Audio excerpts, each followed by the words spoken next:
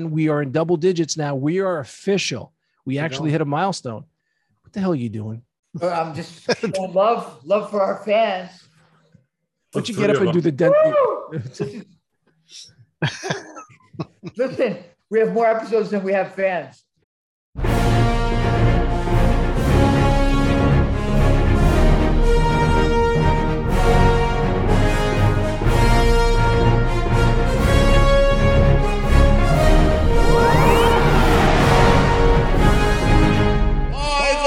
Podcast Cosmic. Welcome to the podcast, everybody.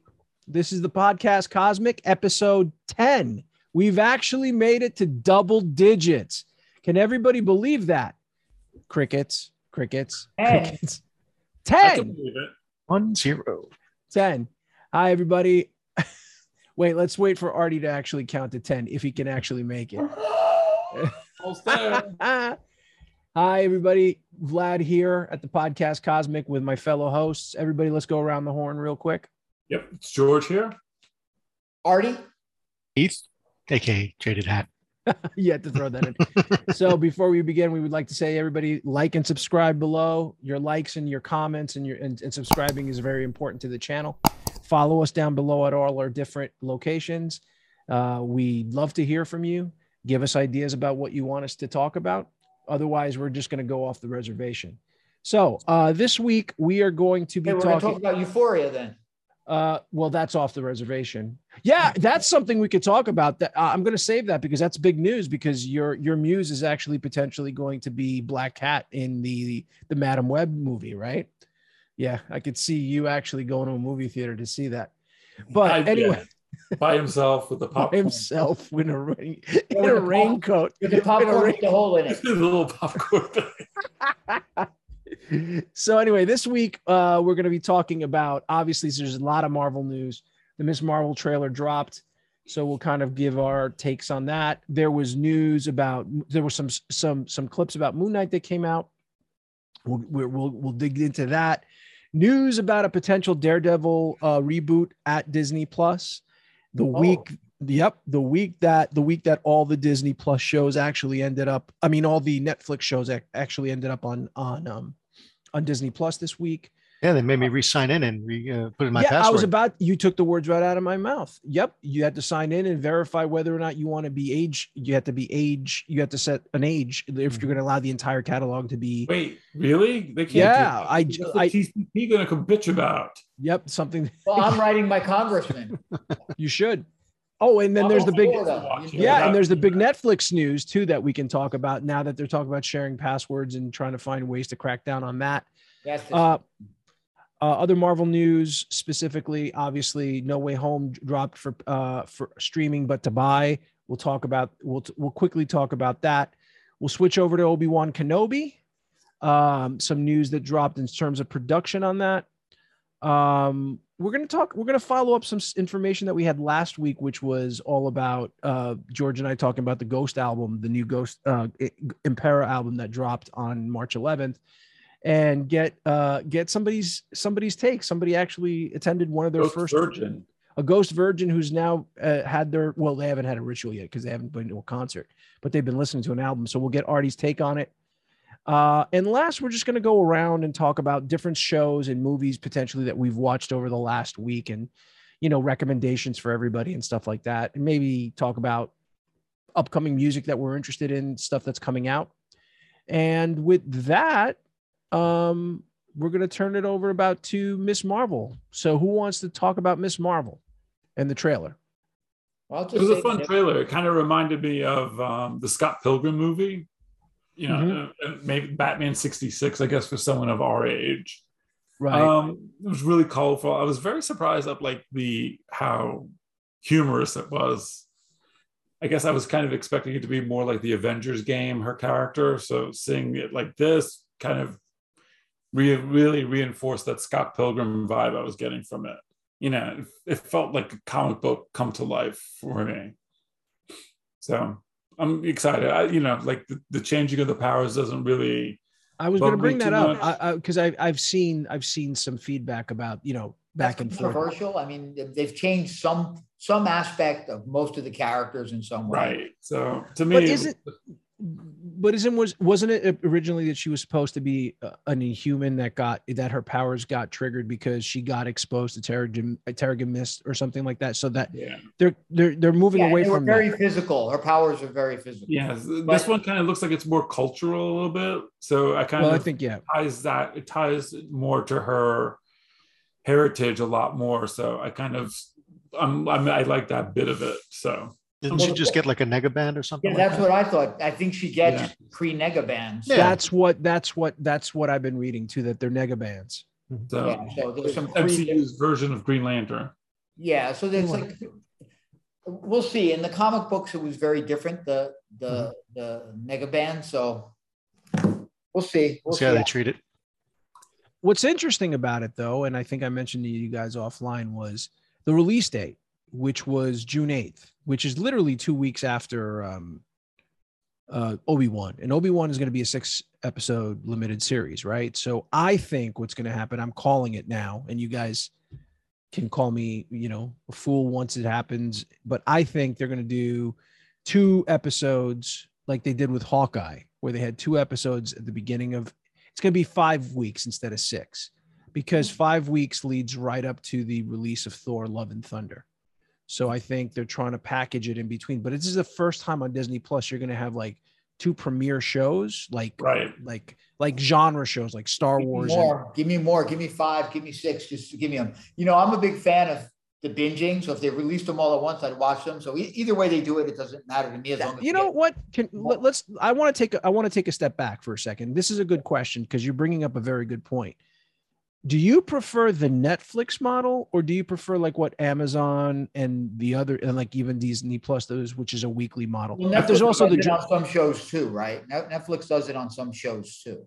But the thing is, I personally, this is where I'm coming from. As much as I love the binge, like having everything there, I also that it doesn't allow you to sort of digest and then sit there and kind of analyze, like, us doing this weekly, get together and sitting here and talk. I prefer weekly. I think there's just a lot of information to go through. There's a lot. And it kind of allows you to rewatch the episode again. Just like, like there are certain episodes you kind of watch it the first time, then you're like, okay, let me like now soak it in a little bit once you get over the initial high. Yeah. So whereas binging it, you can't afford it because the next episode's starting, and it just like, it feels like everything kind of gets jumbled up a little bit. Yeah. I prefer to see it all. To me, listen, with the Marvel and Star Wars shows, or the Disney Plus shows, especially, I'll take whatever they give me. So, but I prefer to have them all at once, and I can watch them in any way I want to watch them. That's how I prefer. Yeah. And I hear you. I don't have a nostalgia for the wait that I used to have when I used to wait, 4 years for a movie, or 2 weeks for a new show, or season after season. Just, if you did the content, you filmed the content, just give me the content and let me watch it at my time. That's what I prefer. But I'm with you on that. And I think there's something else that I've kind of moved away from, especially with regards to network television, where you have the 22 to 24 episode season, which realistically you're dealing with a lot of filler episodes, because that I like the concise 6 to 8. I don't think you even need 10 or 12. If you're talking about dramas now, like I'm still watching Seinfeld, but I'm up to season 8. Yeah, but Seinfeld is different. But Seinfeld is really about the dramatic. I'm talking about like the examples that I could give you are something like the X-Files. Let's talk about the X-Files. The X-Files, for example, was great.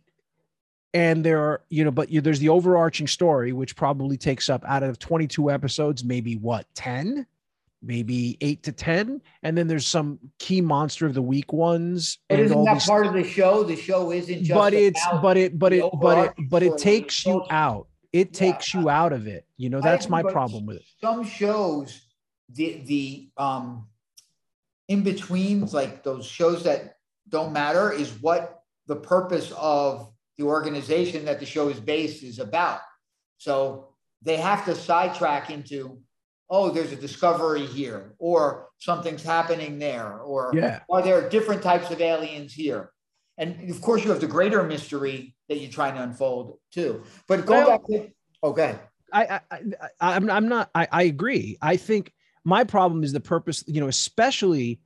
And I know what they're doing. They're trying to build suspense, especially something happens big in the main storyline, and then you have 4 filler episodes.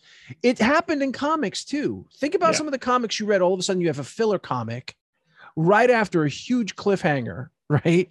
And you're waiting, like you have to wait another month for you have to wait 2 months for the next big comic to. I think that's a little different. Different artists too, and different artists takes you out of the field. I think in comics that generally happens because of the time it takes to draw a comic, and when they were really on a monthly schedule, there were some big stories that I'm trying to remember one in particular that I don't know why I can't remember it all of a sudden, but the artist dedicated himself to doing the story, and the issue after the story was done by somebody else.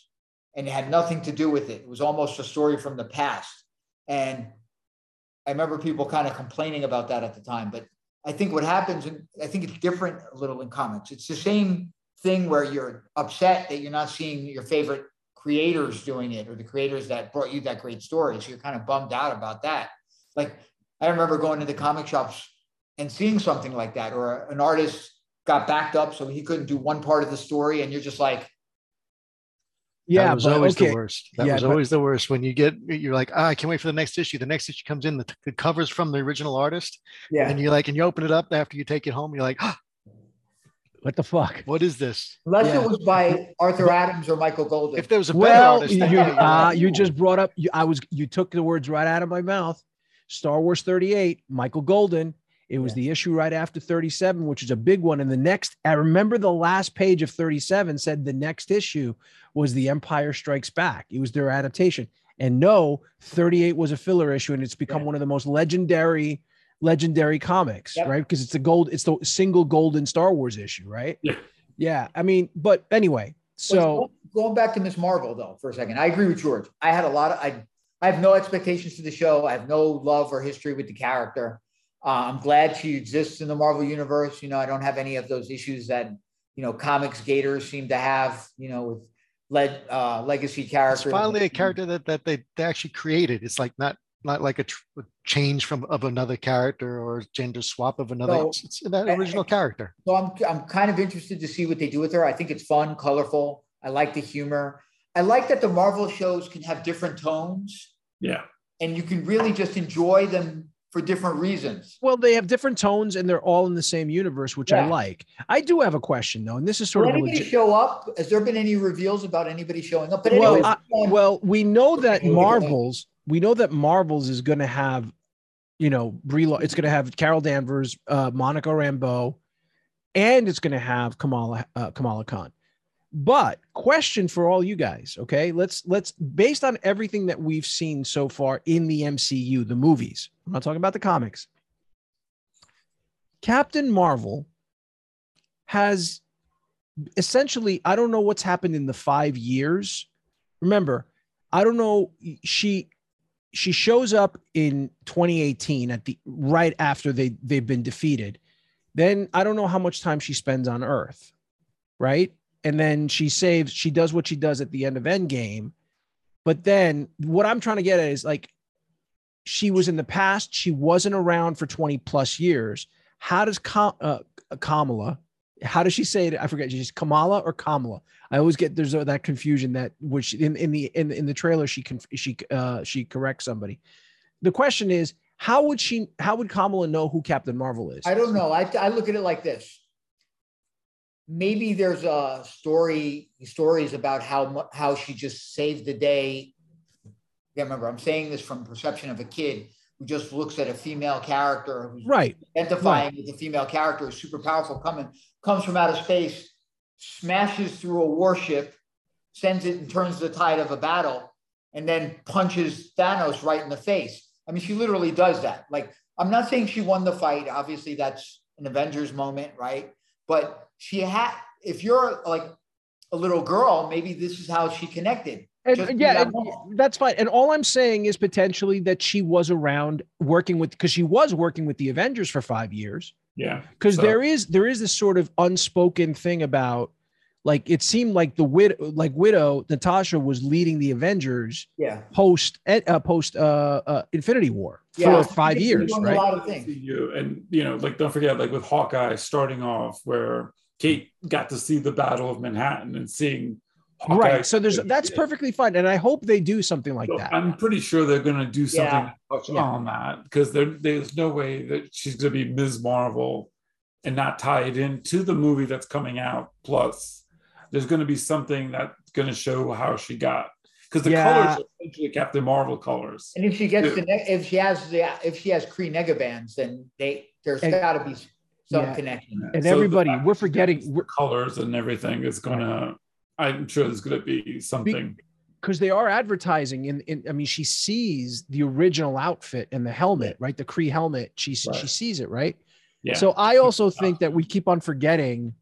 That's where I think that Miss Marvel, Marvels, and are going to tie into this into Secret Invasion. Because remember, Monica's getting pulled off into something at the end of WandaVision, right? And it seems like it's part of a Secret Invasion.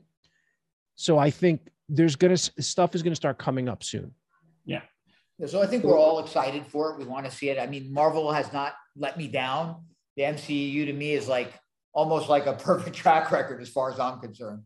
One question I have though about the scheduling is this: if what's going to be on a Wednesday, is it going to be on a Friday? I think we're going to do a Wednesday, Friday. I think it's going to be actually, wait, June 8th, right? We said.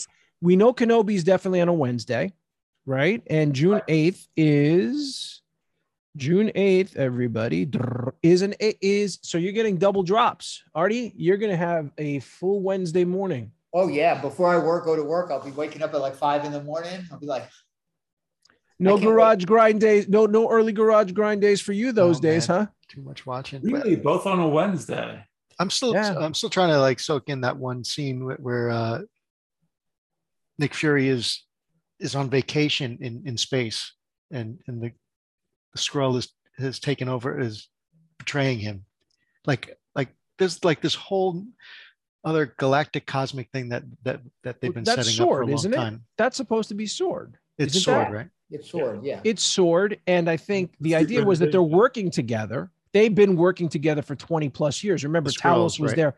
Talos was there in 96, right? So he's there. So that's not the issue. It's just what are they building towards? And Talos is in Secret Invasion.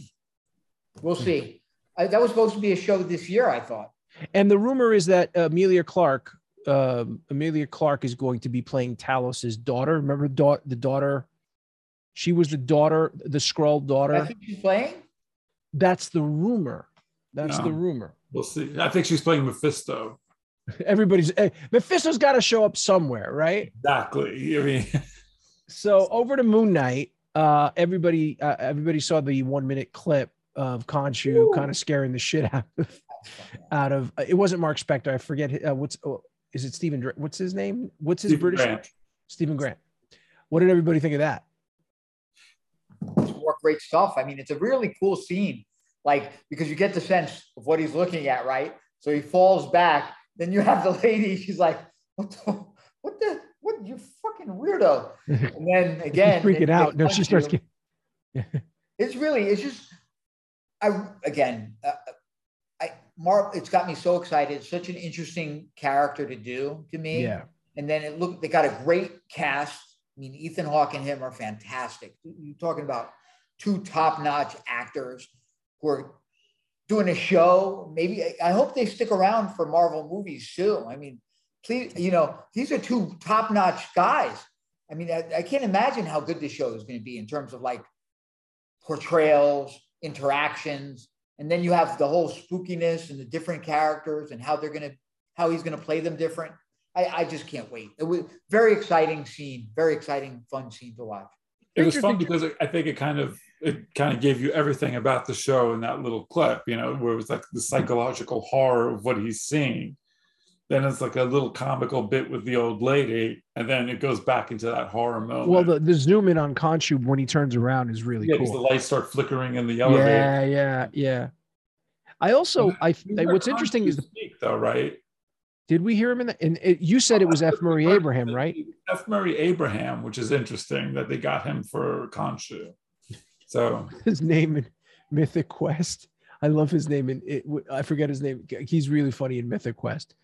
But the thing that I just noticed, and I was going to ask you guys, was I was looking at the latest poster, and obviously you have Moon Knight Classic in the middle, right? And then you have, I personally think there's a shot of Oscar. There's Mr. Knight on one side, right? And then there's Oscar Isaacs. I guess that's Mark Spector. It looks, because his face looks much more determined and more more like secret agent, like Indiana Jones type. So I'm wondering, is it Drake who ends up getting possessed and wearing the classic costume that's there? You know what I mean? Because I'm interested to see, because it looks like there's 3 different personas. There's going to be 3 different personas. That's what it looks like to me. So like which it's the same person, but it's a different personality. So I'm just wondering, I don't know if that makes sense to you guys. If Drake is going to get the Drake, you have the Moon Knight Classic in the front, right? And that looks, and then you have Spectre behind him.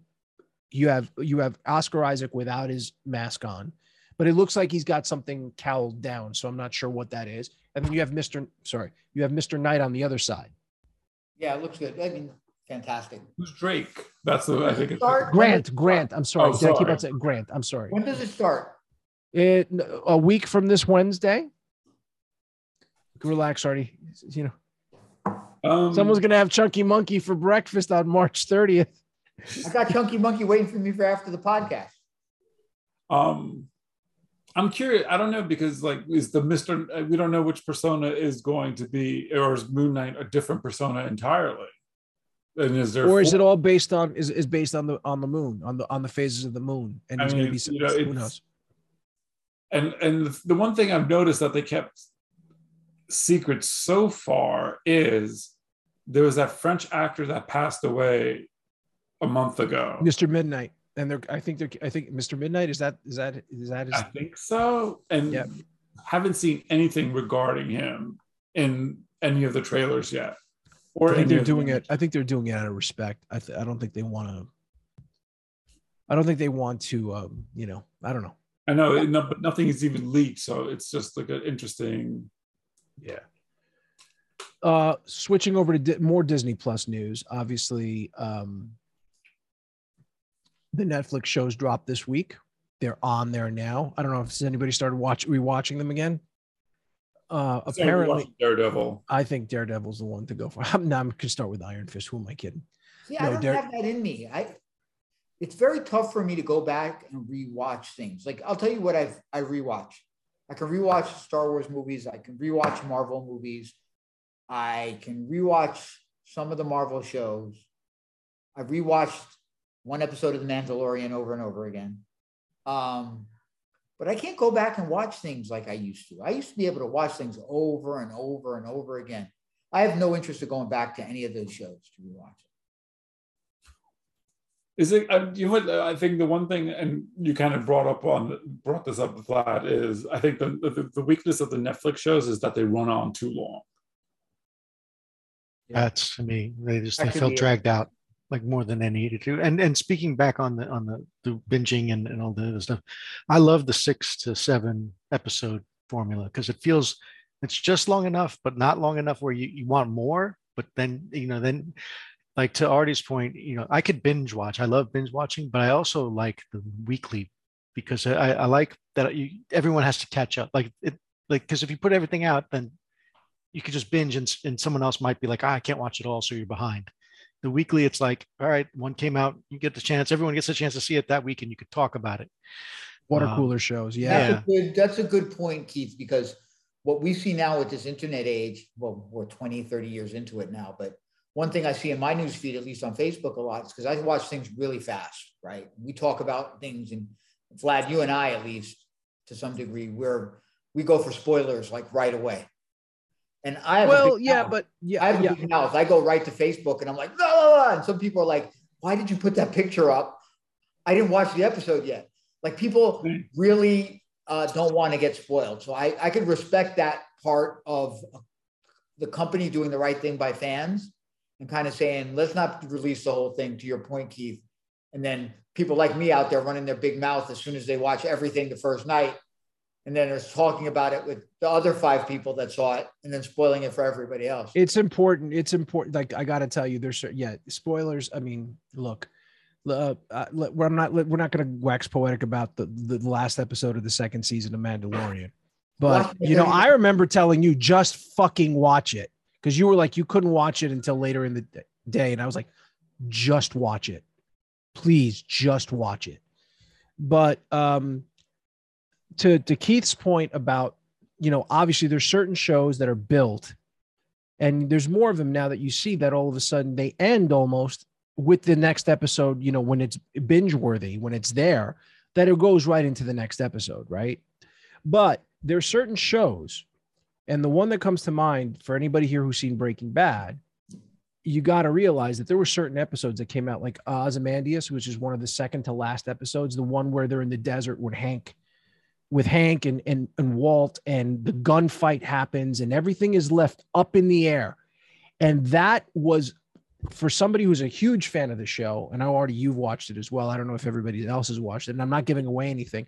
The anticipation and the stress that people went through for a fucking week to get to that episode, you couldn't match that now on Netflix. You know what I'm saying? That anticipation, like, George, what would you say? It robs you of the anticipation of the next episode. Well, it builds it. And then I'm sorry, I'm jumping ahead to talk about, because one of the shows George and I watch is Severance. Like last night's episode of Severance, the way it ends, and you're like, oh, you got to be fucking kidding me, man. Now I got to wait? Because you're like, it's about to kind of unfold something, and you're like, oh, shit. And that's where that works. It depends on the type of show. Like, and Keith, back to you, like Reacher. We've talked about Reacher. Reacher was the perfect length. There was no fat on it. It was trimmed. It was that. Netflix shows, I'm sorry, I'm talking every Netflix show. All the same thing with Stranger Things. As much as I love Stranger Things starts strong. There's always a middle section that there's a lot of exposition going off in different tangents every season. And then coming back. Does everybody remember the one episode? When was it? 2nd season? The one where 11 went to Chicago? Yeah. And everybody's like, what the fuck is this? Can you imagine if you were watching that week to week? You'd be like, what the fuck did I just watch? Right. So that's all I'm saying. I'm saying there's pros and cons to both, and I think depending on the type of show you like Seinfeld Seinfeld is not serialized. You can pick up any episode of Seinfeld and watch it. Sitcom stuff is although as it hit episode 7, it did become a little more episodic. Wait, what was that, George? Like with Seinfeld, you could watch like an episode from season 5 and then follow it with the episode from season 2, and you're not going to know because. Oh, you'll know. I'm sorry, George. You will know. Artie and I have had this discussion. The minute, as much as I love Larry David, when Larry David left Seinfeld, first of all the secondary characters started coming in more, right? We've talked about this. I'll pick any TV show. Right. No. Yeah, absolutely. No, but I think you're right. I think you're right. That's the difference. I do think, right, TV shows tended to be too long. I do like kind of the shorter format too. Bringing that up is a good point to me. 6 to 8 episodes sounds about right to me. Eight is good. Yeah, 8 is good. Even it depends on the show. Like a show like Cobra Kai, which I know, Artie, you don't want to talk about. Cobra Kai is fun. It's a half hour. It's not an hour show. So basically you're committing to 5 hours of TV per season. And you can get through it pretty quickly. You can get through it in a day. It's like like watching 1.5 of the Lord of the Rings extended versions, like watching Fellowship in half of Two Towers. So, yeah, I do want to pick that back up too. I stopped at 2nd season, so I want to. I got to tell you, it's fun. It is. Yeah. Other news from Marvel. So obviously the shows came out, right? So we were talking about that. So now the big rumor now is that Daredevil's getting rebooted. Rebooted or a 4th season? Hard reboot? Here's an interesting thing. I don't know if everybody, and I'm eating crow now because I personally thought, I think I said it to you guys a few episodes back, that 5 years have passed in the MCU since Infinity War and now Endgame. So it makes sense that, at the end of season 3 of Daredevil has beaten Kingpin. So now Kingpin is rebuilding. But Charlie Cox came out. He did an interview recently somewhere overseas where he said that potentially with the multiverse and everything going on, that this is sort of a slight reimagining. I'm 100%. Again, the way the MCU is handled, the way, for lack of a better term, we use a term that maybe doesn't make sense to you, is curated by Feige. It's foreseen. It's really. I'll go with it. I think I'll leave it behind. I enjoyed the seasons of Daredevil. I will say, even though I have no, I don't want to watch them again. I did enjoy them quite a bit when they were on, and I'm willing to see where they take these characters if they're going to reintroduce them into the MCU. Yeah. Now that the multiverse is there. I do hope a few things. I do hope that Karen and Foggy are back, because I think they were great. We know that Wilson Fisk is there, but Karen and Foggy are important, right? Well, I heard she is coming back. I heard definitely she's there. Well, no, nothing's been official. The only thing that's come out is like there's been some sort of suggestive tweets about I love Daredevil and stuff like that and all this stuff prior to the announcement of everything coming back to Disney Plus. I do believe that those characters are important to the show. They were both excellent too. Yeah. I mean, the weakest parts for me, I don't think Electro was handled as well as she should have been.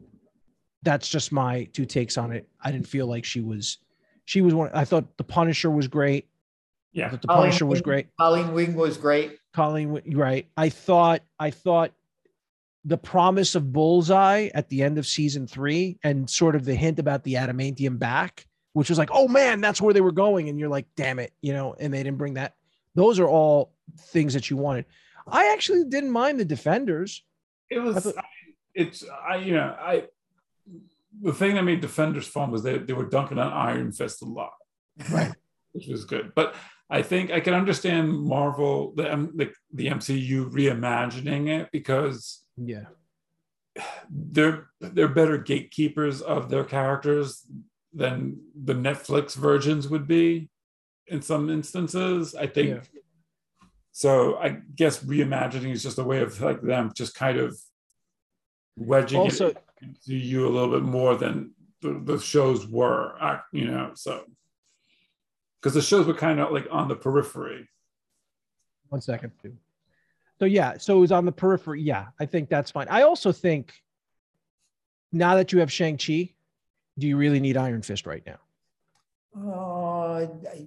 Yes, they're two different characters. I mean, I don't see why you can't have an Iron Fist. I think when they reintroduced Power Man, they got to reintroduce Iron Fist. And I hope, again, they get a chance to reimagine him. They may get a chance to recast him. So there's opportunity here. And hopefully they do it. Hopefully they don't do it with whatever the fuck they're doing in the comic book right now.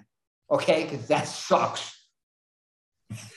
I will boycott. I will cancel my Disney Plus subscription. That's how fucking bad it is. I got to tell you, I mean, the two shows, because I'll be totally honest with you. I didn't watch all of Jessica Jones.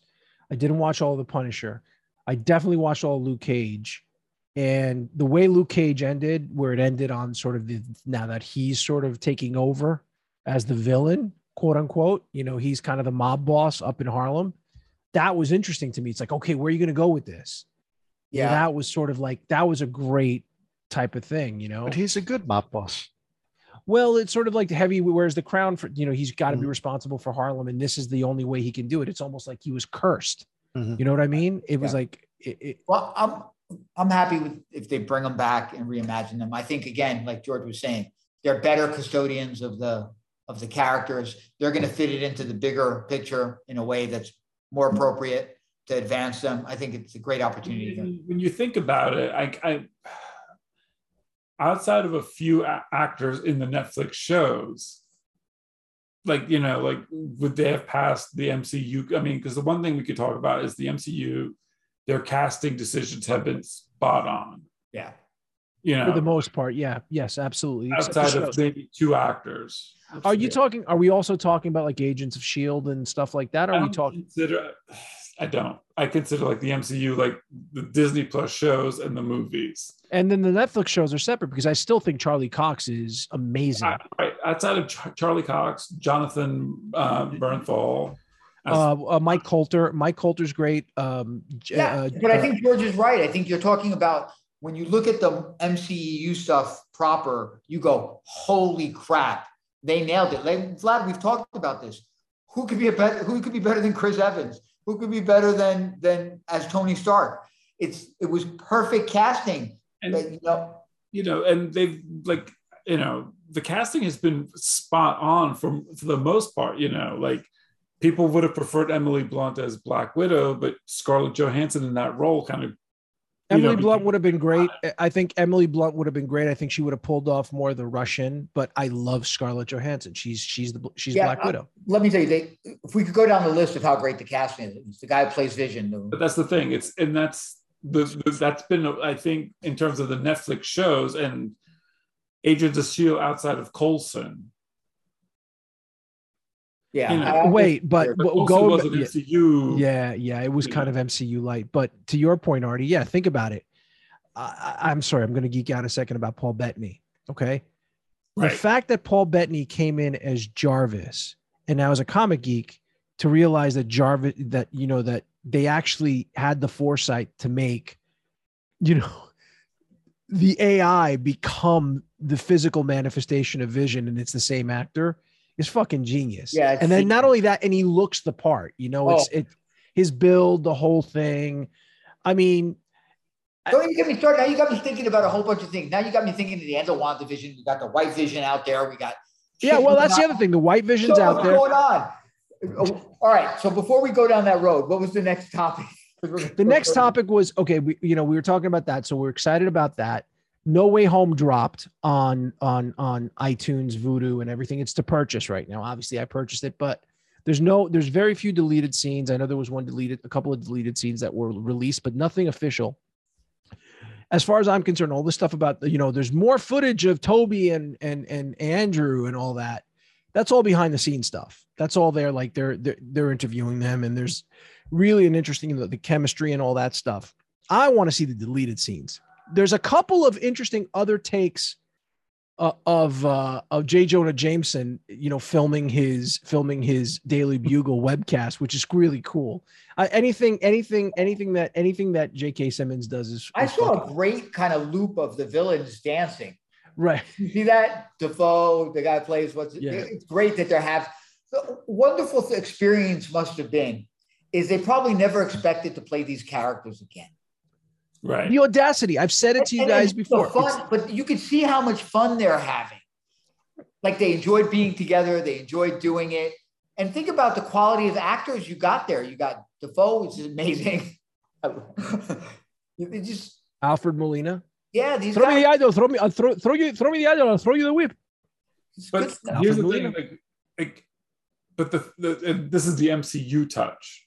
Electro in this movie was more interesting, more villainous, kind of came across as a little bit more dangerous than he did in the so like we're not bringing in, they didn't bring in Dale DeHaan's Green Goblin. But I think you're right, George. I think you nailed it. You nailed it with the casting thing. I think if you look at, again, I don't want to go there again and we stop. Just fanboy alert. Go ahead. When you look at the Netflix shows, you could basically go, okay, all right, yeah, the guy's Daredevil's perfect. But then you go, what, Elektra? Really? Yeah, it's just like Elektra? No, Elektra was the weakest part of that. Yeah, I'm sorry, I'm not trying to go back to that. But Charlie Cox is fucking great. Yeah, fucking great. Oh, and that's what he said. I'm sorry, and that when he said it with a wink to the audience was sort of like it's Daredevil Reborn. Great. Okay, I meant to tell you guys. You got a chance to see him in the yellow and reds. It'd be kind of cool if he was in the yellow and reds, right? Here's the only thing, and don't get me started, Artie. There's only one thing that has to happen with Wolverine whenever Wolverine shows up. Wolverine has to be in the tiger stripes. in the yellow, black, and blue type of stripes. Yeah, let's see it. Did you guys ever see the deleted scene from the Wolverine where it was the costume it was in the thing? Yeah. But I just hate that kind of bullshit, though. I'll be honest. That kind of it annoyed me, and I was glad they deleted it because it was just like it's like fan service for the sake of. Oh, we know you want this. Here's a little cock tease of it, but you're not going to get it because black leather. While we're staying on Disney Plus, so there was news about Obi-Wan Kenobi. So everybody heard Disney podcast, the Disney podcast. But the Obi-Wan Kenobi news was the introduction of Maul potentially that was scrapped, and apparently that led to, well, we don't know, there's been conflicting reports, but then Disney came out and pretty much said that it was all pre-production. Ray Park was supposed to, they were thinking of bringing Ray Park back. He was on set, and then he was never on set. But apparently that's when they hit the pause on the writing of the show. And that's where at some point Filoni stepped in and was the one who pushed for bringing back Hayden Christensen as Anakin Skywalker / Darth Vader, and then going for these things. And, how does everybody feel about Maul not showing up? I'm fine with it, honestly, because I think, with Rebels, and they kind of took care of that whole thing with, him and Obi-Wan. What were they going to do? Just, do it live action? It didn't make sense. So someone's having some ADD issues below. Because I jumped into a spot. That's why. But yeah, no, Artie, do you care? I'm with my feeling on this is I have enough goodwill with Filoni, I think, built up. Just take what changes he made and run with it. Again, you go into this diatribe like we did last week. I still have that one piece that's nagging at me, but I think we're gonna have to get over it. Yeah. And again, I can disassociate myself from that, put that on the side. Because then I look at all of this just as fan fiction. It's just like, all right, somebody with a really big budget. Can I ask you a question, though? I'm sorry, I mean to interrupt you. To make good stuff. Can I ask you a question? You can put that aside, but you can't put Bungie employees working from home. No. It's different, though. Here's the thing. He spends 60 hours a week on Destiny, so that's that affects full-time job. It's a full-time. It affects his livelihood, right? Yeah, right. It's different. Okay, yeah. And Keith, do you care if Maul's there or not? Not at all. Look, I'm resigned to the fact. I'm resigned to the fact. Not when it comes to this show. Yeah, and here's the thing. I'm beginning to realize, this is my personal opinion, and again, it might be controversial. Here's the thing. Star Wars is getting to the point right now where I think the spectacle, which is going to be tremendous. I'm talking about Vader potentially meeting Kenobi twice. That's the rumor. There's like two meetings, which I think he does a backflip and a somersault into this. We're not talking about that. We're talking about the spectacle. I am sure it's going to be cool as fuck. There's no question about that. The problem is that I feel that the spectacle is going to betray story and slaughter a bunch of rebels. Well, but here's the question, though, and I'm pretty sure I know what the answer is going to be, but I'll ask it anyway. Are you going to go into this series open-minded enough to where wait, that when this happens, if it serves the story well enough, you'll be able okay, I'm just going to come.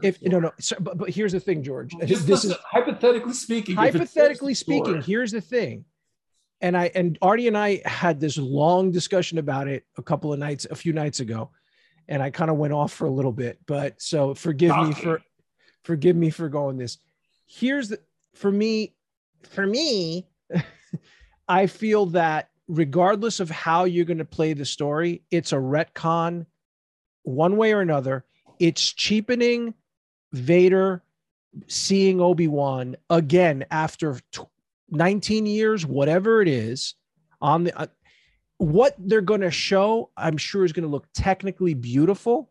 It's going to be done, but it's a retcon nonetheless. It takes every. Let me finish. Let me finish. Let me finish. I'm not. All I'm saying is, and I'm using the same example, as beautiful as Vader going after the rebels at the end of Rogue One looked, to me, it betrayed what happens an hour later on the Tantive in A New Hope. It's like you're taking what is canon and then you're building around it and potentially eroding the foundations of and the power of what those scenes mean for pure spectacle. I don't know how it serves the story. I mean, that to me it's a cool scene. And again, if everybody knows, that was not in the original script. They added it at the last minute as a spectacle scene, and everybody loves it. And it's fine. It's, if you look at it as just a scene all unto itself, it's fine. But when you put it into the context of the story, to me, it cheapens the story a little bit. Well, but you said that they haven't seen each other in 20 years. So if they didn't meet each other, let's just say in Obi-Wan, that's still going to technically be 20 years. No, it's not. It's going to be. Well, Obi-Wan takes place 9 years after. It takes place 10 years after Sith. So it would be 10 years since he's seen Vader. So then he sees him again 9 years later. Okay. So to me, you're getting to the point of. So when I left you, my opinion is this is my kind of view on it. I'm open-minded enough to enjoy it on face value. But when people ask me my opinion, I'm going to say, hey, look, as much as I enjoyed it, I didn't need any of this. Like, it's fan fiction. I'm sorry, it's fan fiction. But you don't cheap it. You don't. It doesn't. The retcon with the prequels don't bother you. What retcon with the prequels? Which part of the prequel? The fact that Anakin created C-3PO, that Obi-Wan was hanging around with R2-D2. You know what pisses me off more than anything? What pisses me more off than anything? Lucas going back and changing hand shot first. That's the biggest one that pisses me off. Point, but you had Obi-Wan hanging out with R2-D2 for how many years? And I'm willing to give that a pass. I'm willing to give it a pass for one reason and one reason only. It's George. Yeah, George created that. Not you, George. But not George, you, to George. answer your question, I didn't need that either. I didn't need the prequels. I just need New Hope to Jedi. That's all I need. Right. And then people are going to George Lucas, so he could shit all over his vision. Yes. But if somebody tries to build up on it or maybe make it interesting story-wise, it's a problem. And I'm going to tell you, who's involved in this, you'd be fine. I think George shitting all over his legacy. Look, I mean, let's be perfectly honest here. I mean, Star Wars on Disney Plus does not have the same record as what Marvel has had. Nope. I mean, Boba Fett was nowhere near the quality of. But I think there's a reason for that, Vlad. Star Wars, because no matter what, no matter if you have prequels, no matter if you have sequels, no matter if you have expanded universe, Star Wars are those effing 3 movies. To me, they are. Okay. Yeah. To me, but they are. Yes. They never needed. So if he would have ended with that, it would be as great to us as it is today, whether they made more stuff or not more stuff. George, didn't you say a few episodes back, Star Wars ended in Jedi? It ended at Jedi, right? You remember you said like Jedi's, I'm done. Because here's the thing, for me, it told whatever story it needed to tell. Right. And I just don't know. The prequels didn't do anything. The prequels basically just kind of shrunk the universe down a little bit, where it's like, okay, he created R2-D2. Yeah. I'm hanging out with Obi-Wan, but Obi-Wan doesn't recognize me because Obi-Wan did. He just lied from it was a certain point of view. He lied. I mean, so basically everything is a certain point of view. Do you remember Qui-Gon? Do you remember Qui-Gon? First of all, he lies to he cheats with Sebulba with the dice, right? So a Jedi, knowledge and defense. We're needling it unnecessarily. It's like, the difference between Marvel is really about the characters that in a genre that people understand that it's changed, is hyper serialized over time, and periodically over time is reinvented. Oh, I know. Well, I'm gonna. Yeah. So this is the biggest difference between Marvel and Star Wars. Marvel has one person overseeing everything who actually gives a shit about the stories they're putting out. Star Wars has way too many people involved, whether it's Kathleen Kennedy, J.J. Abrams, who got a lot more power to do a lot of fucking horrible shit in a brief period of time. Then you have the Filoni Favreau camp, then you'll have, there's no cohesion. There's no cohesion. That's the problem. It doesn't have one person overseeing everything that gives a shit about the characters enough. Or the continuity. This is the problem that I have is like the sequels, regardless of individually how good certain parts of the sequels may be, the through line to that story betrays it. You go back and you look at those and you're like, oh my God, what did you do? You didn't end it. You had, regardless if you agree or disagree with certain things, or you don't like Rey, you don't like Kylo, you don't like this, you can see there was no structure there between those three movies. Now, and the thing that made it worse was the fact that, and I'm going to try and say this as gently as possible, but Star Wars fans are the most toxic fandom pretty much out there outside of comic gators. I mean, That's true. So, and basically Rise of Skywalker was them getting their way, essentially. No, well, it was, but here's the problem there. Here's the problem. We want him to be a good guy. So there's that. They should have either stuck to their guns. Here's the problem is also before they were so willing to make it as fucking, baby food bland as possible that they didn't bother picking up anything that was left for them. I mean, from Last Jedi, there was, that's another piece of no continuity, right? Well, there. Regardless of how because I know, George, you liked Last Jedi. Regardless of whether I liked Last Jedi. No, but I'm saying what happened between. Didn't Rian Johnson basically say, like, J.J. Abrams came out and said Ryan wrote whatever he wanted to write after I was done? But he picked up whatever threads that JJ gave him. Hey, Luke is a fucking hermit on another planet. And he took it and he ran with it. But again, it's like, do you have a Bible, a story of what's going to happen? He never did. So, but why is Luke on another planet? So basically you're left with, what's the worst possible thing that could have happened that would make Luke fucking cut himself from the Force and be a hermit? Anyway, I mean, that's a Force Awakens story problem, because the whole thing is looking for Luke, and for what? Why is he there? It's a stupid plot point, and there's not much you could do with it. But again, they should have thought the entire story through. The fact that you didn't know one director for all three. But remember, Michael Arndt started writing it. They kicked him off. They brought in somebody else for Force Awakens. But then again, Colin Trevorrow's, You can argue, but the damage was already done. At least he followed the story that he was left with and kind of made it cohesive. It was, but it's not. That's the problem. And again, you could say the same thing. Shit that we got for Rise of Skywalker. Yeah, but Rise of Skywalker, the damage was already done, though. Well, but damage further damaged it. This is the conclusion of the Skywalker saga. So here's two Palpatines fighting. You're right. You're absolutely right. And it's like when you think about it, to me, I guess, so what I'm trying to say in a long-winded Greek way is the Star Wars, if we're going with what we're seeing right now, outside of the Mandalorian, which is its own little fucking bubble, the Star Wars storylines all over the fucking place. So do something. If it comes out pretty good, I'll be happy with it at this point. Because basically everyone's shat all over the original three movies retroactively and proactively. So give me something good and I'll be entertained until Mandalorian season 3 comes along. That's the only thing I'm holding out for. That's the only thing I really give a shit about Star Wars wise. I mean, I'll be honest with you.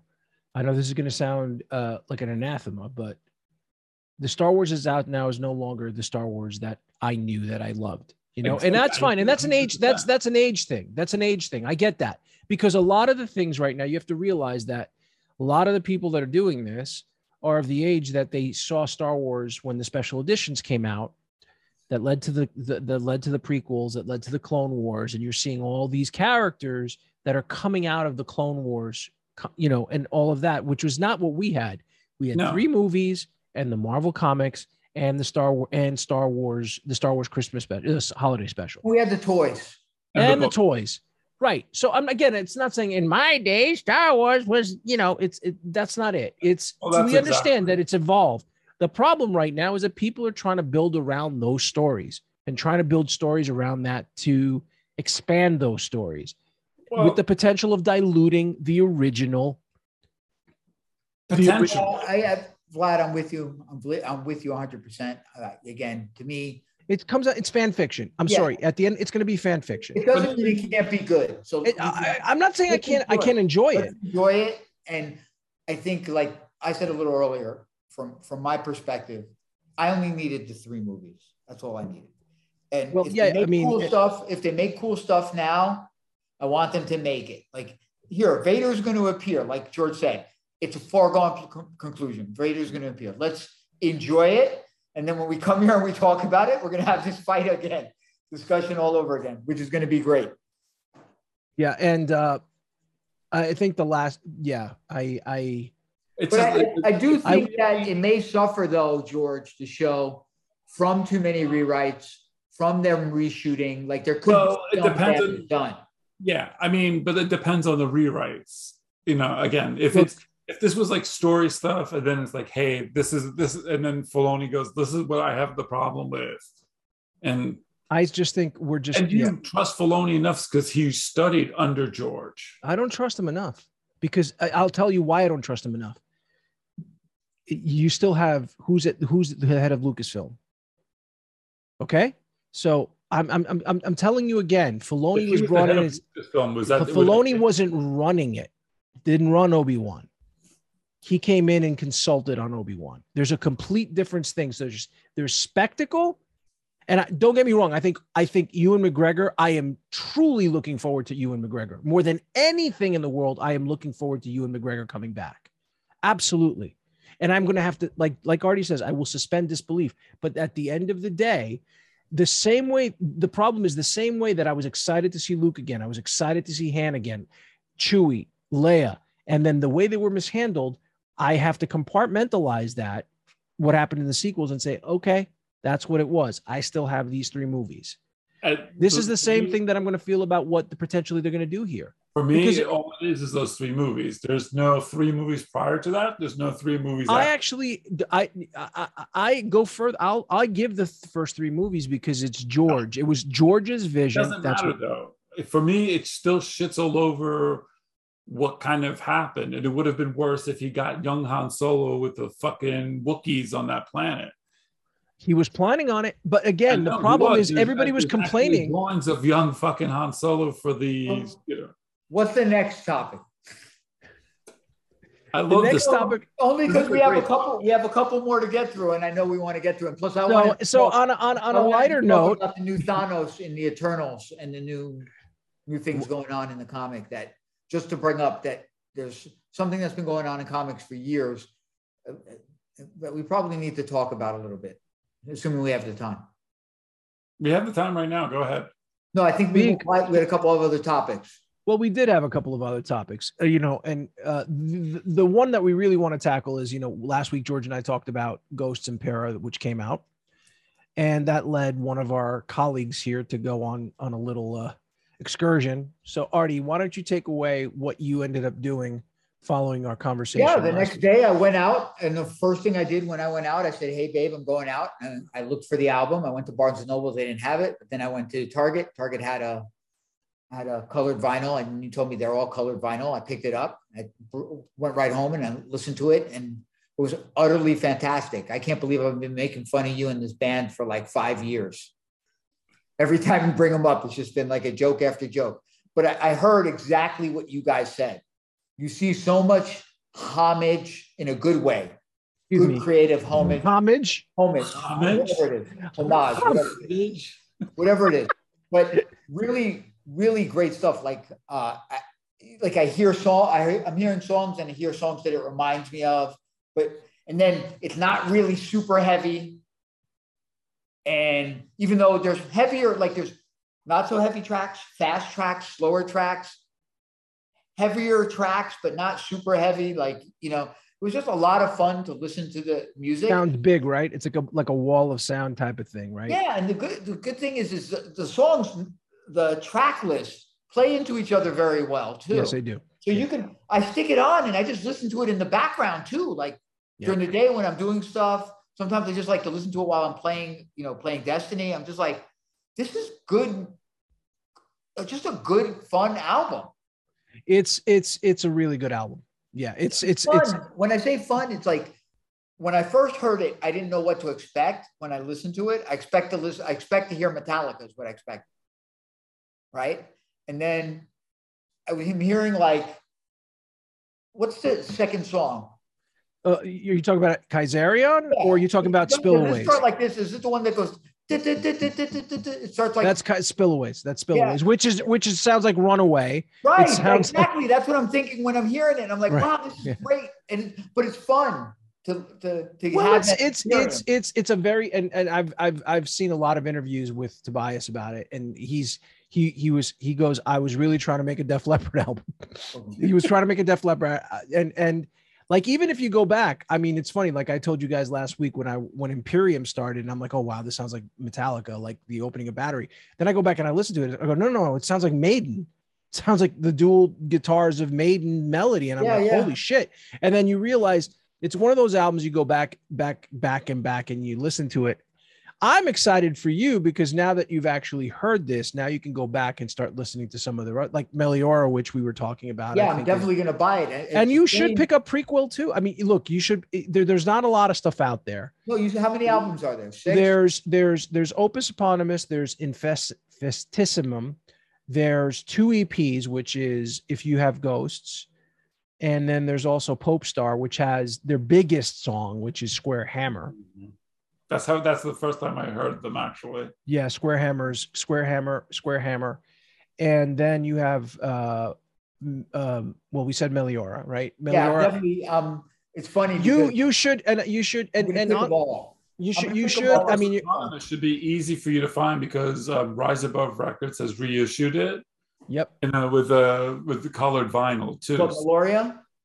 Meliora, no. I think Opus Eponymous you can definitely find. You can find Opus Eponymous. You can definitely find Pope Star. Go to Meloria, I had to find on eBay. Online. Well, I'm going to send you all the links to everything. But again, our love for Ghost is undying. And then, Artie, I hate to say, don't even go there. Don't even say action figures.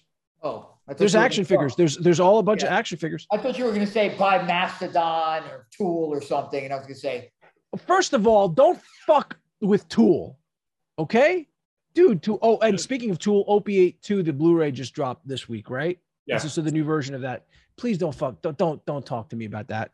Seriously, dude. You should listen to Mastodon. You could listen to Mastodon. You should listen to The Sword, the first 3 albums of The Sword. Yeah, you should listen to The Sword. First 3 albums. Yep. We'll get you into this stuff. We'll get you into this stuff. Don't worry.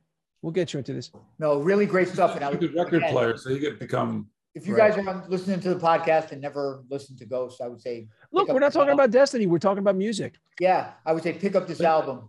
Go get it. If you like the record player, so that way, like, Keith, did you get the new Ghost album? Yeah, what'd you think? Meh. No, Keith. It's great. I listened to them on YouTube. I like it. They're good. And yeah. Did you watch the video though? That's the other thing, Artie. The videos are good, yeah. Artie, did you watch the live performance of Call Me Little Sunshine on Jimmy Kimmel that I posted? No, I don't watch videos, but you should. No, Artie, part of the thing about the band. Listen, you guys have time to watch all sorts of stuff. I'm engaging my mind in deep learning experiences. You don't even read an article. You know what you just sounded like? It's like that's video with the guy reading the article to you. You're like that. I'm learned. It's like that scene in Step Brothers when they're in bed, and he's like, "This is a house of learned men. This is you fuck. Come on, seriously? You don't watch videos. You sit there on your phone." in the middle of the night watching YouTube videos. He reads comics. So wait, are you going to say something about comics? Yeah. He sits there listening to videos while we're playing Destiny. No, and here's the thing. We're all on headsets, and we can all experience what he's experiencing. Yeah. So I mean, are we good for me to open up with a quick topic? The last topic for the evening before we go. Yes. Yeah. So really quick, in comics, I think, there's always a big bad guy. There's a Galactus. There's a Thanos. There's a Anti-Monitor. Somebody, Parallax, whoever. Why is it that they always have a relative that's even worse than they are in comics? Like, why does Thanos' grandfather now have to come out of nowhere, Kronos, and tell him, oh, you didn't try hard enough. You only killed half the people in the universe. Like, that's a story idea. Like, there had to be somebody in DC more powerful than the Anti-Monitor.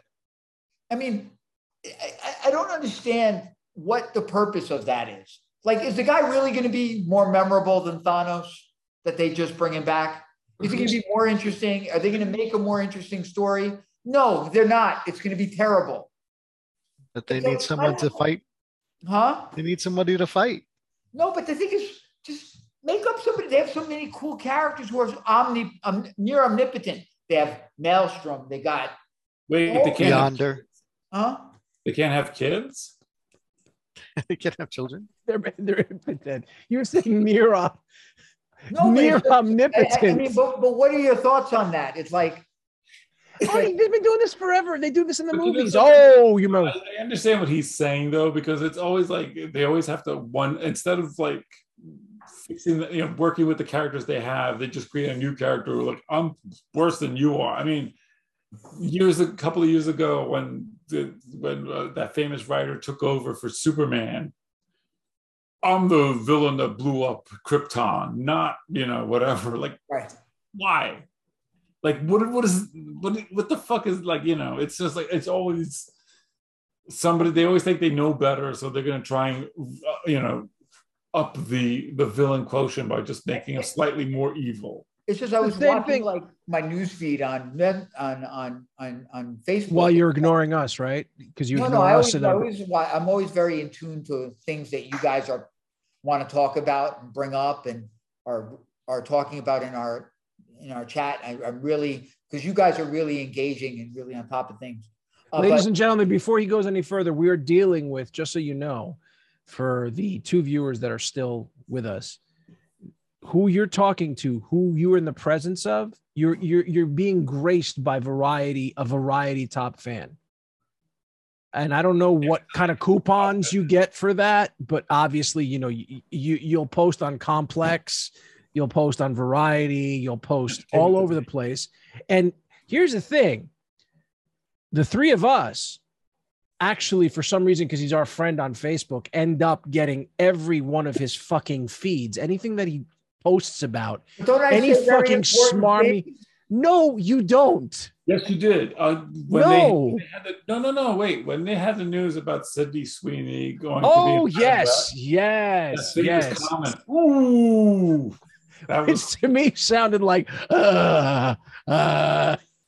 The one thing that really surprised me about that comment was that you didn't misspell it, which was shocking. That's a first.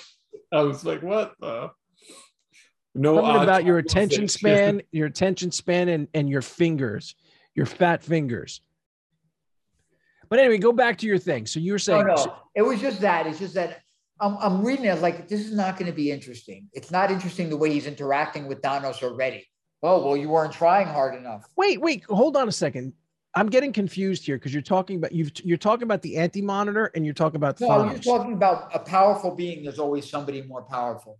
Like in what's going on in Internals now is, I guess his grandfather shows up, Kronos or whatever, and Kronos is just like so unimpressed with Thanos's, destroying half the universe or killing half of the beings in the universe. That's not a big deal. As he sits. Well, it's become a telenovela. It's become a soap opera. And then it's just really badly designed. He's got smoke coming out of like two ports in his shoulders. I mean, it's like, just get. Can I ask you an honest question? I don't know the statistics. I don't know who designs any character. What's the highest selling comic? What's the highest selling comic right now? What sells right? I don't know. I couldn't tell you. Are comics really selling right now? Not in tune. So are comics selling in bulk? Yes. So comics are ubiquitous. They're everywhere now. Okay. So they're in bookstores and in stores. You can get them anywhere. And then you have trades and stuff. So comics are everywhere. And the subject matter in comics now are also ubiquitous. It's every subject under I'm the talking sun. about Marvel and DC. Let's focus on those two. So even Marvel and DC are doing relatively well, but remember what they're putting out and how much they're paying the people that put out the work. They're, it's not like the days where you had superstar artists now that are doing comics, let's say. Now you find the superstar and they're quickly doing their own thing. They're not really doing even comics anymore. Like the biggest name artists are just doing shows and conventions, like it or not. So really they're hiring the lowest people they can get. And I'm not saying they're not good. I'm not saying they don't love comics, but they don't necessarily care what the pages even look like. Anyway, don't get me on that. I don't think they have the time to. So our comics selling 100,000, does a Superman comic sell 100,000 copies? No. Does a X-Men comic sell 100,000 copies? No, probably not. They're probably selling anywhere on 50,000 on down. But maybe they're selling in different, in trades. Trades are going into libraries. Trades are going into, Well, I was always under the impression that because remember, for a long period of time before they started collecting stories, stories into trade paperbacks, the value of the comics was really high, right? And then the minute, like 6 months later, all of a sudden, you don't have to buy the impact of value of an individual comic book. You would think it would, but it really doesn't. I think you're so far removed from the original characters now being created, right? So really, since like the 70s, there's only been like Deadpool, Gambit, a couple of the characters that have cachet and value. There's not a lot of characters that people look at or comics that started. Maybe, Walking Dead #1 first printing. Remember, it didn't have a large first printing when it first came out. So there's not a lot of cachet or in collecting for resale comics that are out today. Like nobody's going to buy Justice League Incarnate today and then 100 years from now make a 20 cents on that comic. You understand? Mm-hmm. It's not like you bought the first appearance of Wolverine, you bought the first appearance of, anybody in the New Mutants. Once you kind of get past that, there's really no value in the comics. Once you get digital. Yeah, but I mean, there's no value. The digital comics are still coming out on paper. Yeah. So, but what I'm trying to say is the value of a comic book is generally the start of something new and the start of something that takes off. Like did the Hickman X-Men, like Power of X and House of X, no value whatsoever. No value. Those were the last like really huge things that dropped. But they weren't huge. Like huge. Huge meaning it was a big deal. It was a big deal that was going to happen. It was a big deal for that time period, though, wasn't it? Yeah, so big for that time period. But I think we're still starting at a. You're coming into an era when comic sales at Marvel and DC, because that's what you're basically pointing at, are relatively low compared to the history of their comics. So if you go back to, the Jim Lee era, that's when they were selling. That's when you had. Right, well, you have to look at everything through that lens. Like this is, right. Yeah, it's not the same industry anymore. It's not the same industry. Yeah, before that, you have to go back to the 50s, 60s. It's like us comparing our podcast to new rock stars, like the number of viewers we have. The Joe Rogan, who got a lot of very popular with the incels, I heard. Anyway, but just to go back to one thing. So this is just for about Vlad's question about comic book sales. This is interesting. So 404 comic books with sales of 2.98 million copies. So that means the sales totals were for $13 million for, what month was this? January. Okay. So you think about it. with the amount of comics. How much does a comic cost these days? A single issue costs what? $4, right? Yeah. So it's a different era. I wish comics were. I mean, again, as expensive it's as a much sneakers. bigger pool. So there's a lot of stuff that people are reading, and different types of fans. Yeah. That can now find things that they like. Well, everything's online too. There's a whole different thing. Think about the Warren book that's coming out. What's his name? He's got a wrestling comic book coming out.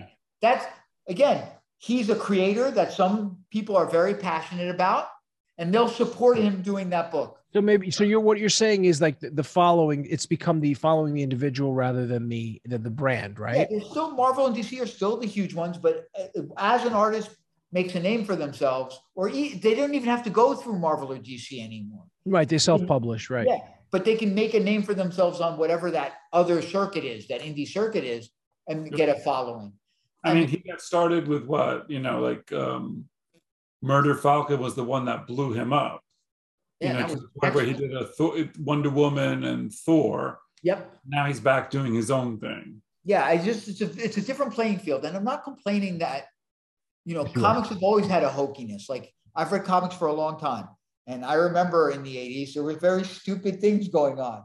There's stupid things going on today, like the stuff with Thanos and Justice League Incarnate. There's stupid things in the 70s too, and that was our favorite era. But what's really bad is the production.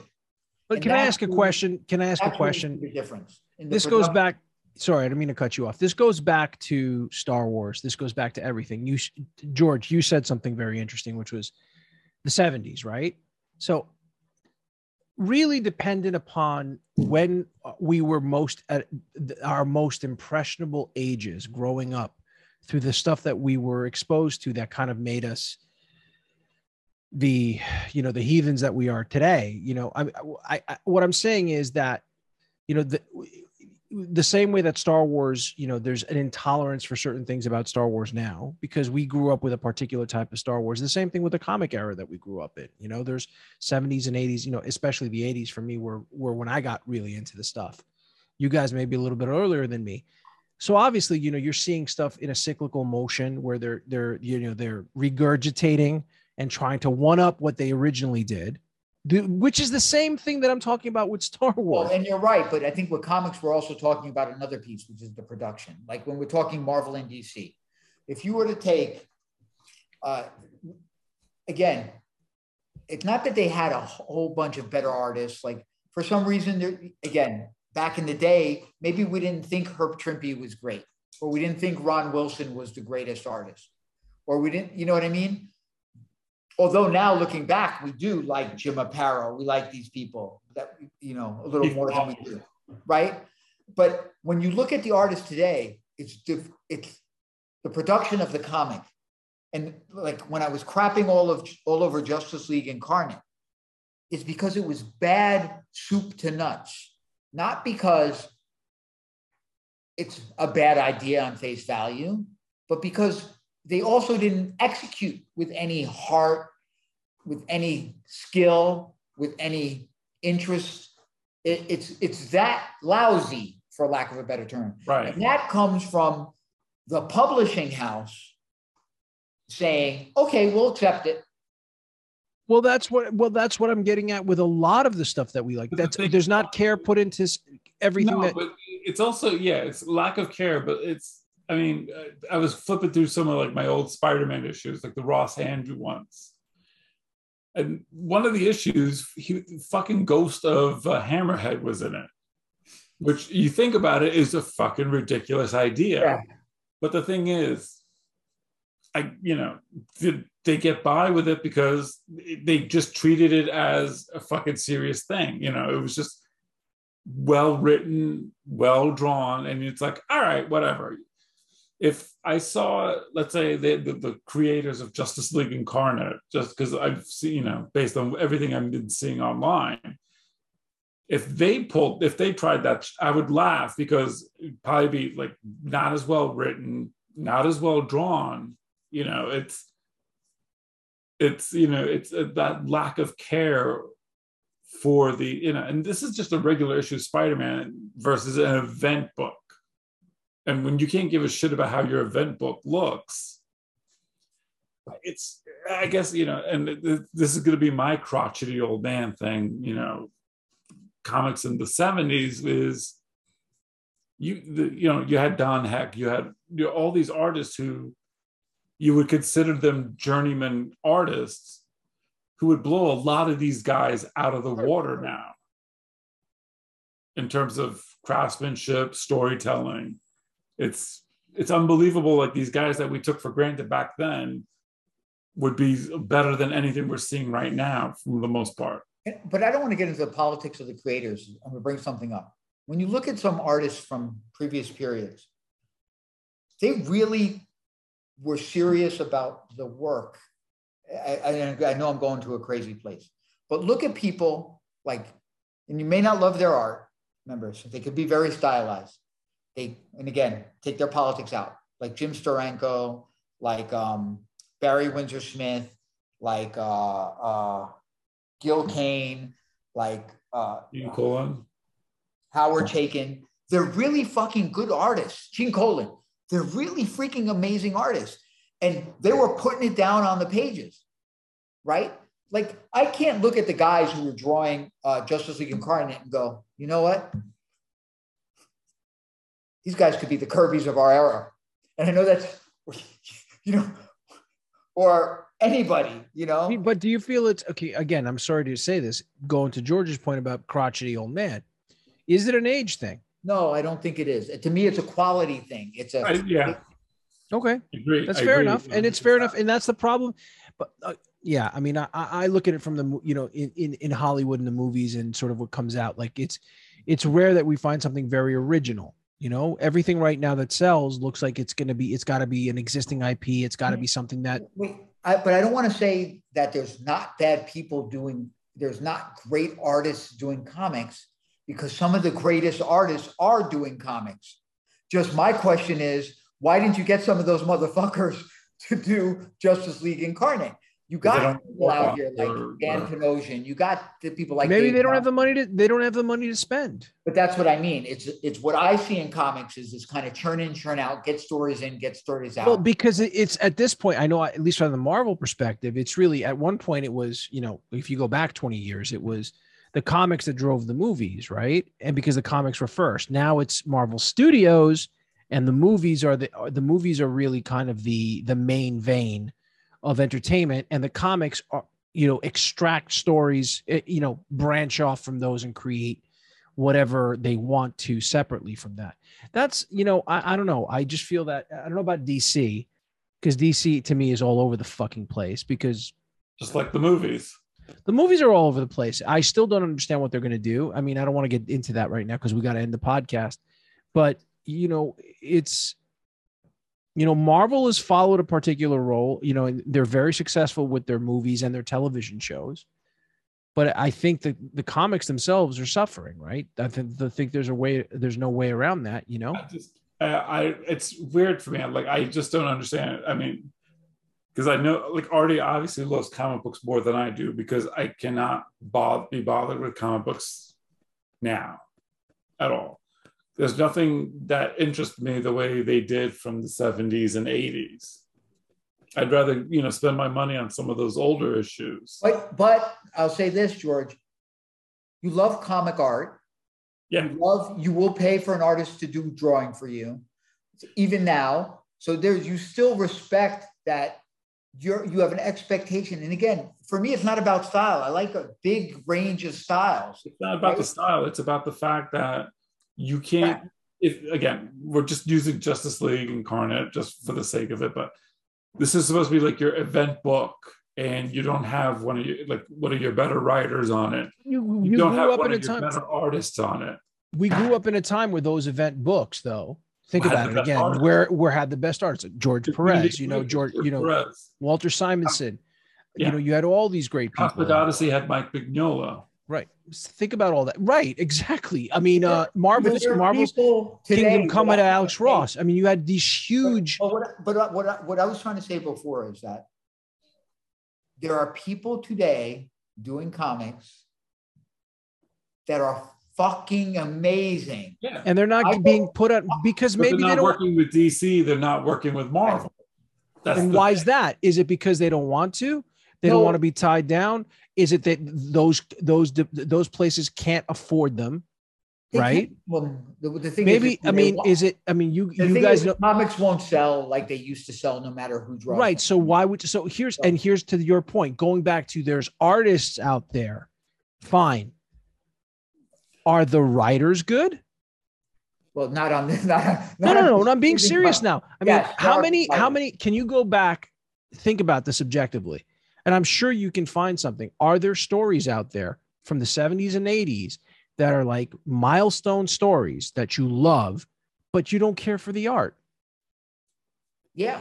Well, the thing is now I'm nostalgic for the art. There's some Justice League stories that Dick Dillon drew that I liked. You know. I mean, think about it. I mean, yeah. But I think the thing is, all right, I guess this brings the question, can there be a really good comic book if only the writing is good, but the art's not? I'm bringing it up because I think for me, I don't think there's one that I can think of. Perfect marriage of art and words. Right. And I think, and I got to tell you, there's, just the words that should just be a novel. Right. And even the stories like what Keith said earlier, and I'm trying to stealthily bring you back into the conversation where like you're in the middle of a great run of the story. And then you see the cover and the cover is like the artist that you love, but then you open it up and it's another artist. I know it's taken me away from the story because you want that sort of uniformity of the story being told through the artist's eyes. For me, I got burnt out on comics because I take in the 90s. The 90s just destroyed comics for me. Yes, they did. I agree. All the reboots, all the multiple things, the changing in artists, all this stuff. I didn't care anymore. It was overwhelming. The prices were going up. The quality was not there was only so many books that I would read or care about anyway. And nothing's ever come back to kind of grab me back since. I mean, a couple of times, like, George's point, we'll say, oh, check this series out, or Artie will say, check this artist out. And I would do it occasionally, and I'll have one or two books. But my days of collecting or like really getting into comics again, I think, are way behind me. I mean, right now, I'm on to different content. I'm on to video games or movies or TV. That's more than enough. And if I'm going to read, a book, I'll read an actual book, not a comic book anymore, which is sad because I still love the idea. I love my old comics. So it's just unfortunate right now, the stage of it. I remember the 90s for me were sort of the death knell in terms of actively collecting, even though I got back into it a few times since then and I stopped. But the 90s, when it became sort of the speculator, it became let's make this an investment. I remember the one issue that I remember more than anything is X-Force 1 that had the 15 different covers or whatever it was that you have to get 15 different covers. They started doing all the different variants of covers and doing everything where it became a chase opposed to X-Force was really just bagged. Excuse me? What did you say? X-Force was just bagged. Well, not even that, but it's like there was so much stuff. Like I remember what you mean, though. I know what you mean. And then for me, what ended up happening was it really became about the event, like most of the stories that I ended up reading were like, obviously like, Batman Long Halloween, Dark, Hush, all those stories, like those stories that were contained. You got into those event books. I remember books. Cause that was, and I got into the Authority, which you got me into, and some of the other stuff. And then back to the 90s when Image happened and all the artists kind of went off and did their own thing where they left all the big things and started creating their own sort of IPs and everything separate from the big boys. At that point I was like, okay, you're done. And then once they kept on rebooting things over and over and over and to Keith's point, it was just like, okay, you know what? I don't need this anymore. I'd rather just have something at the end of the day. I'm invested in this 12-issue maxi series, but of course you're going to do something to fuck that up. That's what I'm trying to get at. Writer and artist to come full circle. That's the issue. You have Crisis on Infinite Earths. definitive DC story, fucking milestone, the biggest thing ever. They've rebooted that 5 times since 1985. Well, and that's what have the real one. Now they're going to have the real now they're going to have the real one, right? And that's what I'm getting at, going back to and coming full circle to what's happening in Star Wars. This is my perspective, is that you have people are going to get, now we're going to make it even better. We're going to flesh it out more. We're going to figure some other stuff out. Things are going to end up getting changed. And you're just like, for fuck's sake, man, you had the best story. Go do something else. Don't fuck with this story. Don't, please. I'll let this go with this. It's like this happening. He doesn't fight Vader. He thinks he sees Vader in the new episodes of Kenobi, but it's Vader's cousin. And he has lightsabers on his elbows. Right? That's what happens. That's what happens to comics. But one day we need to talk about Image, because I think Image is a paradigm shift and needed to happen and was very important. It's very important in terms of giving creators power. Correct. But not what they did to comics and in other ways. I agree completely. It was important to happen, but yeah, it definitely shifted things in good and bad ways. Did you ever feel like it came back again? Did you ever feel, I mean, it's kind of weird though, because I think with Image, what it did was, again, it's great that it gave the creators power and ownership of their creations. But I think what happened was, because of the group of artists, it kind of took away comics from the storytelling that they had into like this kind of, action splash pagey widescreen thing, and storytelling, went out the window. Michael Bayification of comics. Pretty much. Where, storytelling became a non. That's all I'm saying. That's what I'm getting at. I'm really getting at the storytelling is suffering because of this. I feel that we've taken, and I know I'm overgeneralizing this, but I feel that we've, again, the examples that I can give, and we're going down many different rabbit holes, is like the stories of the 70s and the 80s that were in the comics that were sacrament. Think about it, like the FFs of the world, the JLAs of the world, the X-Men of the world, those stories that really kind of created a solid sort of foundation. Those are supposed to be these untouchable stories. There's not supposed to be stuff that's going to come around, and they've done it over and over again. How many times has Phoenix been reborn? And how many times has Superman died or come back? Let me finish. And now you're seeing it with stuff that we're doing in movies. Right. Like, I mean, you guys might not agree with me, but when I thought of Star Wars, to you, what you said about Star Wars, that Star Wars is the Skywalker, is 4 to 6, right? To me, Star Wars was about the Skywalker saga.